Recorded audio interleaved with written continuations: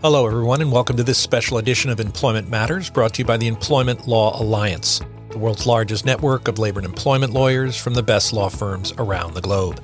I'm your host, Pete Waltz. Thanks for joining us on this special Latin American Straight Talk series, featuring top ELA lawyers spanning the region, from Mexico to Argentina, from Chile to Costa Rica, and all the countries in between.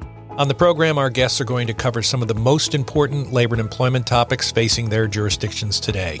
So if your company is doing business in Latin America, be sure to listen in to the full series and get the whole picture. In this segment, let's hear from Oscar Aiken, a partner at Carey in Chile. Thank you, Pete. Hello, everyone. Delighted to have you all here, and I hope that this presentation, you'll find it useful. I have a few topics for you that we thought it might be of interest. The first one is COVID-19 vaccination and other safety measures in Chile. This is a very common question posed by the clients about whether employers can oblige or mandate employees to get vaccinated as a condition to return to work in person. And the answer so far is no. Why is this? Basically for two reasons. First, the health authority have said that the vaccination is voluntary. And this is due to scientific considerations. This vaccination, as you know, has been developed very quickly and it's not been fully tested in most cases. The other reason is that the labor board or labor administrative authority, Dirección del Trabajo, as we call it, have specifically stated that the employer may not condition the return to the workplace to whether the employees are vaccinated or not. Now, this presents some interesting challenges. Not all employees and not jobs are equal. Clients have raised concerns on employees that are handling food and otherwise performing jobs that are very sensitive to the COVID. But so far, no exception to these rules that the employer cannot impose this vaccination requirement has been issued. A related issue is about whether the employers may request the employees to show what we call in Chile the pase de movilidad. The pase de movilidad is a sort of a certification that basically evidences that the person has completed his or her vaccination scheme. And you as a citizen are typically asked to show this to get into shops, malls, and other public places. Interestingly, the labor authority have said that the employer may ask for the employee to show this as a condition to access the premises. But since this ultimately evidences vaccination, the employer may not condition entrance or may not condition the showing of this pass for actual performance of the work. It is intended to be a tool for the employer to manage the occupancy requirements of his particular premises. So you can ask the employee to show the mobility pass. Yes, if the employee does not want to show the mobility pass, basically you as an employer are stuck. You cannot deny access, but you may manage your occupancy of the premises, assuming that the employee has not been vaccinated. In connection with the same topic, then what the employer can do? The employer can do a couple of things in connection with the control of this disease. Labor Board has endorsed the ability of the employer to take mandatory temperature controls and also to request PCR examinations. Those things employers are allowed to do.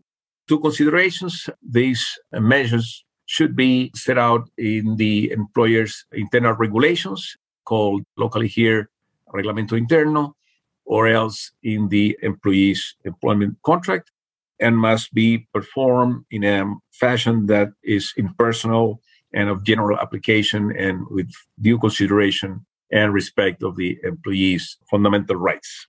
So that's about the first topic. The next one is also a very popular concern of employers and clients, and is return to work. In our country, a law has been passed aimed precisely to address this topic, and probably the law has four main chapters or implications that you should consider. The first one is an obligation imposed upon employers on allowing or implementing remote work in certain cases. And those cases concern, as a condition first, that the duties are subject to telework, the employee's consent, but more importantly, the employer will be in this situation in those cases where the employee can demonstrate that he or she has a health condition that implies a high risk of suffering severe symptoms in case of getting COVID, or the employee has to take care of a minor or a elderly or disabled person. Minor is not defined, so we need to go to the general definition of minors at Civil Code. So that would be anyone under 18 years old. So this presents a challenge. Second topic, employers need to prepare and implement a occupational health and safety protocol in accordance with the standard protocol drafted by the Mutual Aid Fund, which is the administrator of the health and safety mandatory insurance for employees, sort of the workers' compensation system in the US. So second item here is obligation of the employers to have this protocol on health and safety concerning the COVID. Third issue is that, as for our clients familiar with the Chilean medical leaves, should know that the first 3 days of medical leaves are not paid by the insurance. There is an exception in this law whereby medical leaves issued in the context of COVID will be paying for the first 3 days as well. Last but not least, mandatory insurance for all employees doing in-person work. Employer need to hire a specific health insurance to deal explicitly with COVID. This is not terribly expensive and so far has been working pretty well. The next topic I have for you today is some general considerations on our local Telework Act. This was issued in March 2020.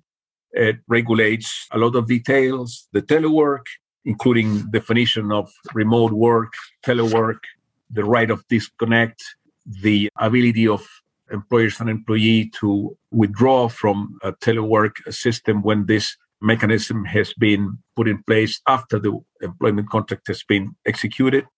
This law requires the employers to provide for equipment, tools, and materials for the employee to perform the telework, requires the employer to oversee and inform the employee about health and safety considerations pertaining to telework, which means getting a little bit inside the employer's home in most of the cases, information about union activity, and a number of other considerations, which I don't think is worth going in detail. And I really want to get to the last topic, which is a new law on labor releases and discharges. This was published July 27 on our local official gazette, and this will require employers to update their templates for employment termination, including the termination letters and the general release and discharges, or finiquito, as we call them. This law basically has three main topics. The termination letter shall now inform the employee that he or she has a right to execute an electronic settlement and release through the website of the labor board. That electronic release and discharge is optional. The employee may always want to sign the document in person, and this needs to be set out in the termination letter. The termination letter shall also explicitly inform the employee about the right that he or she has to make a reservation of rights when he or she is not fully in agreement with the total release and discharge. The law specifically states that the electronically executed release and discharge has the same value as the paper document that is executed in the traditional ways. And getting more into the substantive part, this law has set out three things which, although are not totally new because there has been some case law on the matter, it's worth taking note. First, the employee has the right to make a reservation of rights at the time of executing any labor discharge and release, either electronically or in person. Second, the employee is allowed to challenge any release and discharge based on advice on his or her consent. Basically, alleging error, duress, or willful misconduct on the part of the employer that induced the employee to execute the document. And last, it also restates something which is, again, not new. It's also set out in the Civil Code in connection with general settlement agreements. And it's provided that the releasing power of the labor discharge and release is limited only to those matters that are explicitly set out in the release. So employers need to make sure that the general statement that the employee waives all claims and all actions arising out of the employment relationship may not be good enough or may not be sufficient.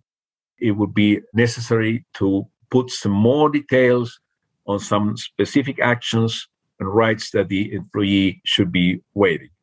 Thanks, Oscar. If you'd like to connect with Oscar Aiken, please find his contact information in the notes of this podcast.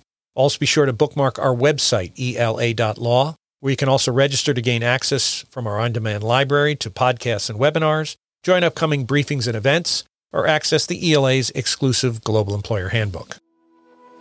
You've been listening to Employment Matters, a podcast brought to you by the Employment Law Alliance, the world's largest network of labor and employment lawyers from the best law firms around the globe. I'm Pete Waltz. Thanks for listening.